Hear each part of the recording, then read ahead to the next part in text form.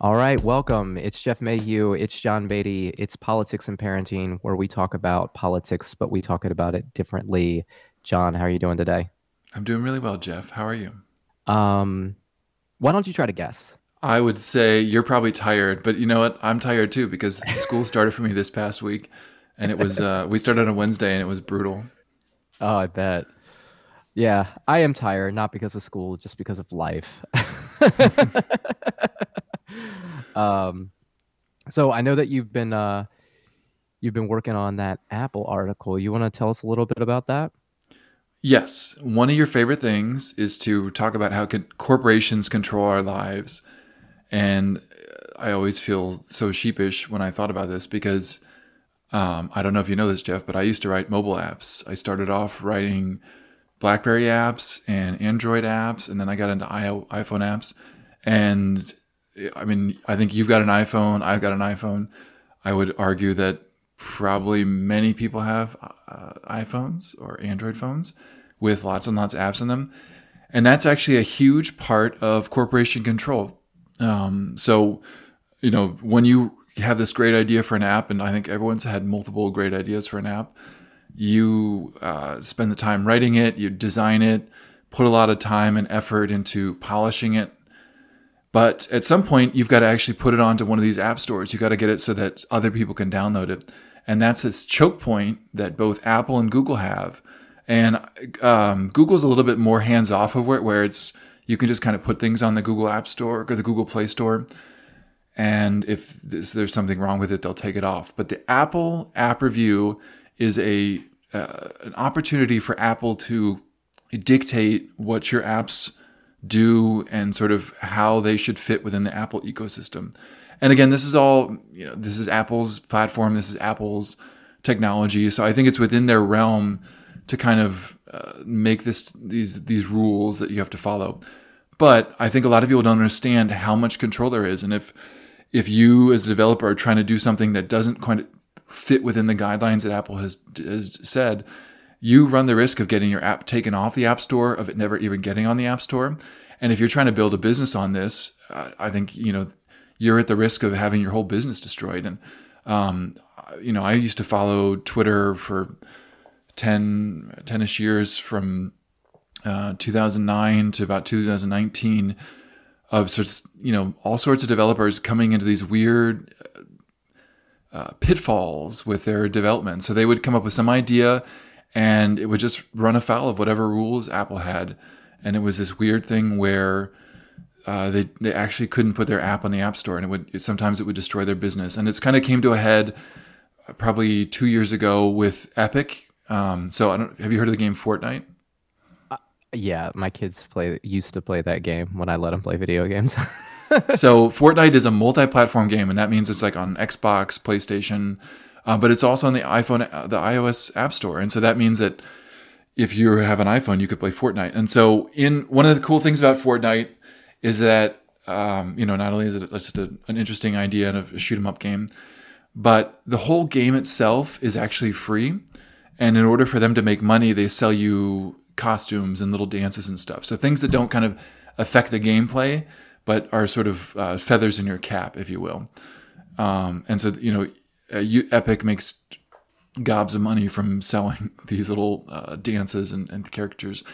But, on the iPhone, Apple gets a 30% cut of that. On Android, Google gets a 30% cut of that. So Epic was, credit card processing is really like 3 to 4%. So there's a huge margin in there that these platforms are taking. And so Epic was trying to make sure that more of that money went to them because, it's really difficult to design skins and little dances. So they tried to have their own payment processor, and they actually got kicked off the iPhone App Store. There was a big court case about it that they lost again because it's Apple's app platform. So, but it's again, it goes back to the control that corporations have over our life that we may not understand. Where something is ubiquitous as the iPhone, ubiquitous as an app store, these companies really dictate what goes on to that and can affect it. And so I think one interesting thing that Apple did recently is this app tracking transparency. So again, this is I think a noble idea of trying to keep track of what advertisers can data they can get on you. but they basically made it so that you can't track people across apps. And this used to be a huge way for someone to advertise on Facebook. You would click a link, if you made a purchase, that could be tracked. And so they would have an idea of what kind of people would be interested in certain products. And, I think a lot of small businesses like that kind of tracking when they said, well, we would like to advertise to people who like, I don't know, ponies or something, and then they could sell horse bridles. So like real small niche products, but now that's not possible anymore. So the whole like advertising ecosystem has been thrown into chaos because of Apple's decisions.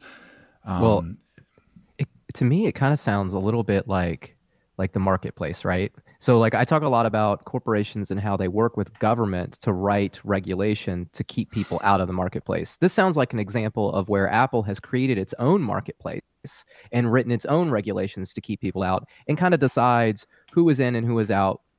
Maybe there's some specific formula, maybe it's at a whim, maybe it's political, who knows. But I think the idea is, if we're a capitalist society and we believe in the free market, is that we should have markets that are free. I mean, regulations are good to an extent, right? But over-regulation burdens society, it stops like entrepreneurship, stops creativity. And like, as a society of Americans who want to be successful and have America be successful, shouldn't we want to engage our citizenry to be creative and have the opportunity to be creative in a free and open marketplace? Oh, absolutely. And I think that's the problem, because now you can sort of look at the problems with Epic or something, and you can complain to your congressman. You can lobby really strongly to get certain rules in place. And so I think, you're absolutely right. Apple has every privilege and every responsibility to manage their platform. But what's happening now is that because it's so big, it's coming the attention of people in Congress who want to start writing rules to regulate it. So my argument about this is that we've had this tremendous growth and this tremendous innovation. Apple has this platform. Google has this platform. I think it's totally unreasonable for the government to come in and try to regulate this. Like, you're right. Like, it's their platform. It's kind of their walled garden, if you will. And they're within their privileges to sell a product that's incredible. And they happen to be one that's incredibly successful. So they have the ability to make these rules and put it in place. And I think the fact is, my problem is with it is Congress is going to come in and try to put some antitrust in there, try to put some regulation and stuff to freeze everything and codify it, as opposed to kind of letting the market take over and sort of let things grow, let things die, and just let the natural market forces operate as they should. Yeah, I mean, because you think about it and you say, okay, well, Apple's this big corporation, and I talk a lot about corporations, and people maybe think that I don't like them, but that's not really the case. I want both to exist, right? Large corporations, and small. Realistically, we need smaller corporations, just more corporations, just smaller ones, right? Mm-hmm. Because again, the idea is bringing power close to people, bringing decision making close to people. And when you have a big corporation, you pull people apart from that. Small corporations would make a difference. And this actually, having less regulation in this market, a more open marketplace, allows for more competition. It allows for smaller businesses to enter the market and compete and grow with the bigger corporations. And because of the, what we were just talking about, it, like you said, it just makes it harder. And people, sometimes I think entrepreneurship is really stopped before it starts, because people just know how hard it is to get in, so they don't even try anymore. And that's really a negative on our economy and our society. Yeah, and technology is one area where there's a lot of there is less friction to start a company. So, I mean, like I'd say in the article, I'm one of those people who put an app in the App Store 10 years ago, hoping I could get a lot of people to download it and eventually become a millionaire. And as I say, I'm still waiting. But like, there's a lot less friction in there, and so you can actually you can try something. And you're like, with just a regular brick and mortar business, there's so much more that you got to manage. I mean, like, when you have to hire employees, the whole like pay, and you would know this, so you could probably talk about it better. But I think like payroll, healthcare, those are incredibly expensive things that you got to manage, and incredibly onerous. Dealing with sales tax. One of the nice things about the Apple App Store is they handle all the taxation for you. It's 99 cents for an app, and you get that 60, 70 cents, and then Apple does so much more for you. So, you You perhaps give up a little bit of control to be on their platform, but you get a lot for that. And I think that's just one of those trade-offs that the free market allows us to balance. Yeah, you just mentioned a word that I've been thinking a lot about, taxation. Do you feel like we're an overtaxed society? No, and I think you could argue that we're probably very undertaxed based on the many services we get. Well, so what I would say is some are over and some are under, right? We're not a balanced tax society, Hmm. right? And I think a lot of that, the tax burden kind of falls on the middle class, smaller businesses, right? Because we don't have the means to hire the lawyers and accountants to find the loopholes because it's so complicated. And I think that happens when you get an underrepresented society. So, like, one of the things I put out on social media this week is, do you feel represented? And I think the answer for a lot of people is no. And I think it's been like that for a long time now. This ties back into what we talked about last week. Why 435, right? Because those are the people representing you. And I was trying to think of it this way. You've got you buy tickets to a show, okay? The venue safely holds 100 people, but they sold 300 tickets, okay? You show up, they jam 200 people into the room, okay? Some people are now left out. They don't even get to see the show. They don't even get to be a part of it. And the 200 people that jammed into the room, they're uncomfortable and unsafe. And that's kind of like what our house districts are now, right? You've got these house districts where you don't have enough representation. There's too many people, okay, in what is supposed to be a small group. And it's supposed to be a small group so the representative can have the time and ability to listen to and inform their citizenry. And now what you've got is you've got a whole bunch of people that are left out, a whole bunch of people that are uncomfortable, and we're kind of all a little unsafe, right, when we're not represented properly. And if we have a problem with the tax thing, which I think a lot of small business owners and middle class families would prefer a simpler tax code, who do we talk to? We can't get a hold of anybody, You right? talk It to the doesn't. IRS, right? We but they don't have the means to write the rules, right? They're just like, I'm enforcing the rules. I don't agree with them either. I think it'd be much simpler if you did this. Like, I think most people think that way, but somehow it's just like not even a topic for discussion in most you know circles of politics. The topic is, well, we have to win, right? Which Hmm. brings me to something else I was thinking about this week, right? Is the idea of winning, and it puts it on the party. And they say, well, you have to win so we can stop the other guy. And what it does is it co-ops power together, because we've divided power in our society between the federal, the state, and the people, the individual people, right? And Right. if you, like, for example, where we live in like the Northern Virginia area. There's two major races going on for congressional districts. There's Yesley Vega and Abigail Spanberger in VA7, and Hung Cao and Jennifer Wexton in VA10.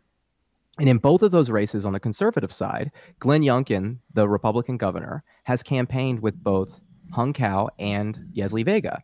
Now, if you're conservative and you want your conservative values to be represented in Congress, you're probably happy about this, right? Because you think Glenn Youngkin's a strong conservative, you like him, he just won the governorship, and you want your side to win, right? But if we think about it from a different perspective and we think, okay, what is the purpose of the governor? To represent the state, right? Does he represent the federal? What's the purpose of the representative in our Well, district? I'll push back. Like, he's not a really representative per se. He's just someone who carries out the laws of the Commonwealth. He's supposed to do what the representatives of the Commonwealth have allowed him to do. Well, that is true. That is true. And maybe a senator would be a better example. They represent the state. But I mean, he carries out, he's the executive of the state, right? So he still is part of the state as opposed to the federal authority. Hmm. They kind of come in back and forth. Well, if you've got a state authority working with a federal authority together, how does that benefit the people? Right? Because if you teach that you join those powers together in order to get something done, what you're doing is you're kind of undoing the mechanisms of government that we have, which the whole purpose was to balance that power. So too much power wouldn't end up in the hands of one side. And so when the political parties, try to kind of shape the way that we perceive politics and winning office as, well, you have to vote for our guy and you got to line all the reds up together. But when you're lining reds up or blues up, what you're doing is you're lining up power and you're weighting power on one side. And I think that in the course of human history, we can see that when you line up power on one side and it becomes off balance, bad things happen to people. It they may be good, okay. It might be okay at first, right? Because maybe good people lined up the power, but it's only a matter of time until bad people take over that power, right? Because they're going to seek it out. And I think that, as citizens, we should at least ask questions about that. We should, why are you doing this? And do you think it's good for our long-term politics to, kind of co-opt the power together and move it around? That's actually one of my favorite signs I've seen in yards is the stop one party rule. Have you seen those signs? I haven't. Those are, yes, we should absolutely stop one party rule. And the party is just the party, right? Like it doesn't matter which one. That's what they want. That's right. No, it's all just about it's my party as opposed to your party. And I just find it ironic because you're right. The whole sign is about stop one party rule, but in reality, all they would care about is complete one party rule, just my team being the one on offense calling the shots. Well, and if you think about it, like that's kind of what led to the Civil War, right? It's not like it's kind of like the one party rule. So remember, in Rome, they had the federal and the state authorities. In the United States, we had the federal, state, and individual authorities, right? And starting around the Jackson administration, when Calhoun left the vice presidency to fight for nullification, he created this states' rights argument.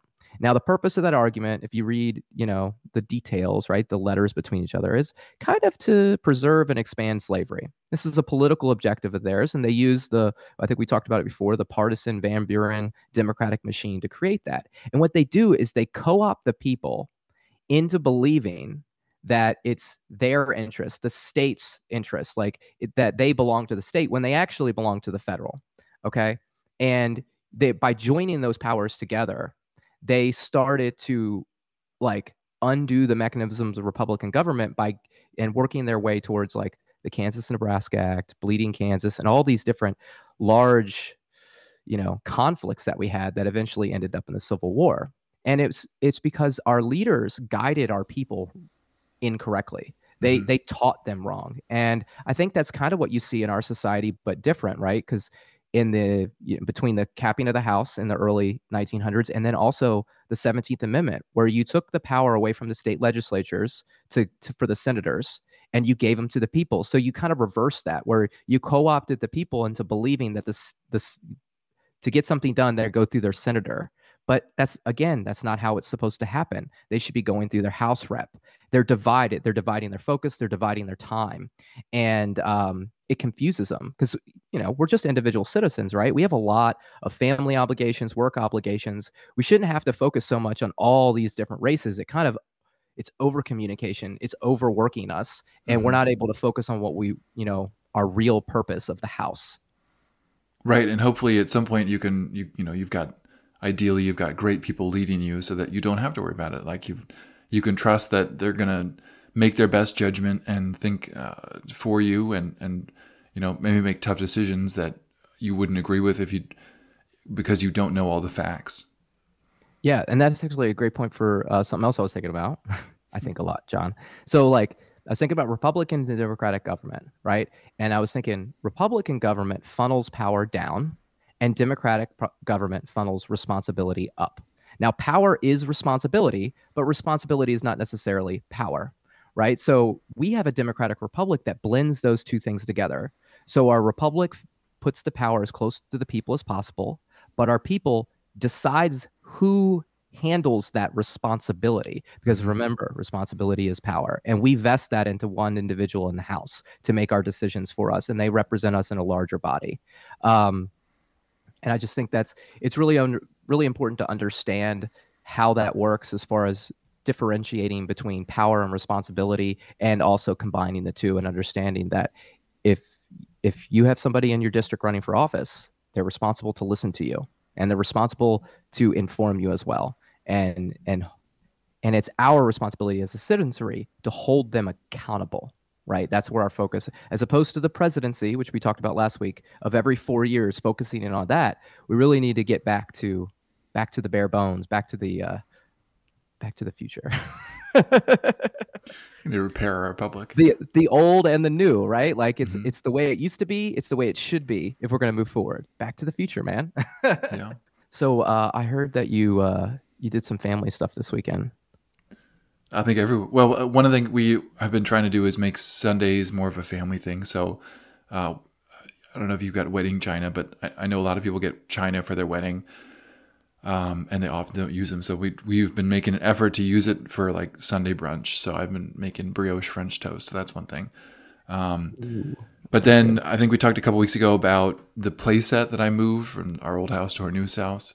Yeah. And part of that playset design were these monkey bars. And the plans that I had recommended the set of monkey bars that I had gotten, but they happened to be like 2 inches too short. And so the monkey bars never got put on. And it's been like 5 years since the original playset was built. And the kids often remind me that the monkey bars don't there. So, promises made, promises kept. Just this Sunday, well, I guess Saturday, I went to Home Depot and got the dowels to build it, and kind of figured out a design for sort of retrofitting some kind of monkey bars in there with a different sort of support system. So I finally got that done. The kids loved it. Our oldest son, Paul, was the inaugural person to run through them. And Hmm. he got to the last one, and I kind of mismeasured it, Hmm. so I had to go back and redo it. But he got on the platform, lost his balance, fell down, landed on his arm, and I thought I heard a pop. And my first thought was like, "Well, I should go get in the car to take him to the ER." Thankfully, thankfully it's just a minor sprain, but that was the drama after the monkey bar incident. Yeah.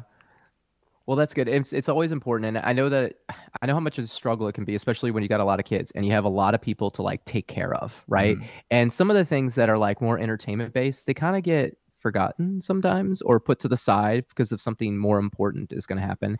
And every once in a while, you get those things that, oh no, it's been 3 years I've been making that promise. I need to get that done. And it's great. What I'll tell other fathers and what I try to tell myself is if you the most important thing is keeping the promise. Just don't forget. And if you do forget, just admit it and then move on and make an amends. And I think that's important both as a parent and with our politics, right? With our leaders, if they make promises, they should just be like, "Oh, I forgot about that," or I failed at getting that done, and I'm gonna do it this way now, or something. So it's great that you were able to get that done. Well, that's one of the things about promises too. Is like you got to be very careful when you make a promise because your word is only good as how you're going to follow through with that. So if you're constantly promising your children that you'll do X, Y, or Z, and then you end up never following through on it, I think that can damage the relationship too because they'll come to learn that they can't trust dad, and because dad is so key in forming how they interact with society, they're going to start to not trust people around them, and then that leads to kind of a downward spiral that can affect them and how they interact with everyone else. Yeah, I think that's a really important factor right there. I didn't think about that. Um, So, and you had a family reunion, is that what you said? Yeah, we did a family reunion. So my family's very local, but we have this. So my last name's Mayhew. The family is my that we had the reunion for is the House family. They live in Nokesville, most of them, and then it was all the extended people that I met. Some people that I hadn't, or at least I didn't remember because I was kids last time I saw them. Right, that maybe live in Fredericksburg or travel from outside. And it was this really interesting experience because I study a lot of history, right? But I hadn't really studied my family history, like my personal family history. It happened before, you know, I really got into studying the family events before, and I just didn't care as much as I do now. And it was really interesting to be able to talk to family about like why did they come here? What were they doing? Our family, this side, originated from Germany, and they came in and like the first guy that lived here from my family, like he had like 16 kids. So he just immediately right off the bat he was the only son and he had 16 kids, right? And so he created this large family that broke up and kind of spread across the Northern Virginia area. And then, we it's weird when you get together as a family because we're a very factionalized society Hmm. and you get together and you're very different, but you're all the same. You have the same core principles and values all in one room. And I had great discussions with some family members about like education and like how we think the next generation is a little entitled and how maybe the last generation is kind of the fault for that because they entitled them, right? And meanwhile, all of these generations are in the room having these conversations together. And so everybody was labeled by their generations. I was a seven. Okay. So my dad is a six. I'm a seven. Now, a lot of the people that I grew up with, my age and my family, are sixes. They're my dad's generation.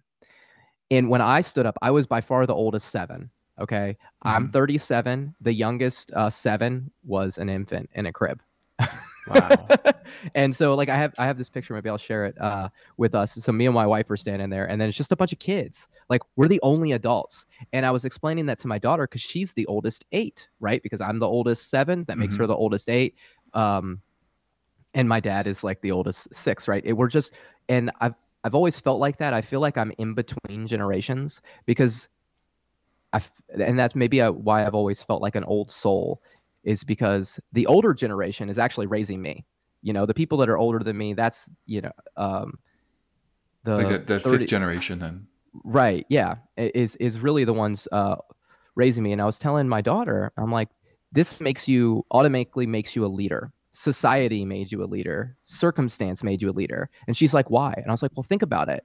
If something terrible happened, like one of those apocalyptic situations where like the adults are gone, I was like, you're the oldest in your group. You're the oldest in your generation. Everybody's going to look to you simply because you're older. So therefore, you have a responsibility to keep up to date on your reading, to make sure that you're listening and paying attention so you can be a good leader if the situation ever arose. That's fascinating. That's an interesting tie-in. I mean, like, I'm sure you heard this Queen Elizabeth died, but like, a lot of people are telling her stories and stuff, and the fact that she wasn't ever supposed to be queen, but just circumstances that her uncle abdicated, her father died as a young age, and she just kind of fell into the role and had to sort of deal with it. And I think that's so common in our lives is there are circumstances outside of our control that can have a profound influence on what we do. And I'd say I'd point to this congressional race, the fact that you ran and I ran, and that's how we met and got this going. Right. Where are you at? So with your generation, where do you fall? Because you have a lot of siblings, right? I love the fact that you're numbered. We have no numbering system. I just know that um, so like my grandmother's father is a McCardle, and he sort of has he came out of the West. No one really knows where he came from. Apparently, he had some like family on the East Coast that maybe he ran away from, and that's as far as we know. On my father's mother's side, he was. This is one of my favorite stories. He was a German tailor. He fought for the Germans in World War One. Ended up being in a French prison camp, which I'm incredibly grateful for because I'm sure he would have died otherwise. And then after the war, he realized like he had to leave Germany. So he had relatives in on the East Coast when he got here. Because he didn't know any English, he decided to. I guess his relatives recommended that he go to Sheboygan, Wisconsin, because there was a German settlement there that he could speak German and run a trade. And that's Wait, where my what year grandma was grew up this? with her four other sisters. And then on my dad's father's side, he was kind of the first to go to college. So, like there's lots of little stories like that. I don't know any of the numbers and stuff, but it is fun to learn that history and to understand that. And I guess my parents are moving, so they've been going through boxes, and I just saw a picture of my great grandfather's father, who was a potter in Germany. So there's kind of I feel like as a programmer, I'm sort of a modern So tailor, modern potter. we both have German ancestry, Hmm. right? And that's one of the things I didn't necessarily learn it yesterday, but I just remembered it, right? Because it connected to me, is there was a big immigration wave of Germans in the like late 1700s, early 1800s, right? And so Hmm. like that kind of sparked my interest, like I need to learn more about Germany now, right? Because that's where my roots are, which, I kind of knew, but again, wasn't paying enough attention to it because I've, been a kid realistically for most of my Right. life. Um, but yeah, that's really interesting. You know what? You know what happened at my family reunion yesterday that I wanted to share? So they were talking about our family member that kind of runs the event. He's really detailed. He's got a great knowledge of genealogy and everything. And he was telling people, because he's like, he's ready to move on. He's talking to us like, hey, look, the next generation needs to step up and carry this. And he's giving us pointers on where to look. He said the census is a great place to find this information. And he's going on about all the information he found on the census. He goes, that proves the census is doing its job. And I stood up and I was like, that is not what the purpose of the census is, right? And then it goes back to like our leaders teaching us wrong, right? Like our parents are supposed to shape us. Our politicians should be shaping us as well by teaching us the right things. And what's the census supposed to be for, John? Because it's not to find genealogy, is it? It's supposed to make sure that we are adequately represented. So we are adequately represented. We do this every 10 years. So Congress can look at the numbers and go, we need more or less representation to make sure that we are balanced, represented society. But I think they stopped doing that at some time period, right? It was like maybe 1911. They like did this thing called capping the House. But they still do the census every 10 years. Tradition. Well, it's so that they can appropriately gerrymander the districts to make sure that they stay in power. That's exactly why they're doing it. It's insane. So I've been reading this book called Are Your Lights On? And it's an engineering book, but it's all about how to solve a problem by asking the right questions. And I've been following you on Twitter, Jeff, and I think there's one question that you like to ask, and I think that's I think if you could enlighten the audience, what is this question you keep asking? Why 435? Right? Because look, I have had lots of conversations with people about this in politics, and what I can determine is they don't know. They don't know. And their job is to know, right? Like that is like one of their number one jobs is to know the answer to that question. And I think that every single American should be asking why 435 to their representative until we can do two things: get an answer, an adequate answer, and make them see that maybe 435 isn't the right number, right? Yeah. Maybe we need some more. Because remember, the population has tripled and people equal power. So that means each House seat has gained 3 times the power since 1911. So the congressman now holds 3 times the more power than the congressman did in 1911. Do you think they want to let that go? Absolutely not. Because that's our power. That's the people's power. Yeah. And now it's controlled by lobbyists It's controlled by lobbyists and consultants. All right. Well, this is a good episode. Kind of like just with that happy note, yeah. Yeah, with that happy note. But I mean, it's funny now because I see it everywhere in life now. People just kind of misunderstanding the way that government's supposed to work, and we all just kind of accept it, right? Even at a family reunion. Yeah, and I'll just, since we're kind of negative, I'd say, the reason that we care so much about representation, today is September 11th, and it's important to remember our country, to remember things that have happened. And we're doing this out of love for our country because I think we're a great place. And we want to repair these issues that have gone untended and can lead to, huge problems and are leading to huge problems. And we want to fix that. Like this is to make things better. This is to make a better country for our children. Talk about generations. For generation number 9, generation number 10 of the Mays. Yes, exactly. And look, we talk a lot about the negative here, but the fact that we live in this country, like it's the structure, it's those things we want to go back to that balances power out to a larger degree of the people, that gives us an opportunity to like live amongst ourselves the way that we see fit, that makes us great. Those are the things we're really working for, right? And yeah, maybe there's some bad things that happen along the way, but I find that there are a few bad men that co-opt good men into doing bad things. And then there's just a lot of people that just don't know what they're doing realistically. And if they understood, they probably jump on some better ideas and move us in the right direction. Oh, absolutely. All right. Well, that is it for us today, John. It's been a long day. And what are we doing here at the end of the show? We had a little conversation about that. Like, subscribe, and share. Is that what I'm supposed to say? Like, comment, and subscribe. Like, comment, and subscribe. Right. We got our Substack. We've got our podcast. Yeah. Anything to add? Tell your friends. End of September, our Madison Republicans meeting. If you're in the Northern Virginia area, get in touch. We're happy to have you come. Yes, absolutely. Reach out via email or Twitter. I'm on Twitter all the time, so that might be the quickest way to reach me at Jeff Mayhew. at Jeff Mayhew 28, and then at Madison REP for Madison Republicans. All right. Peace and love.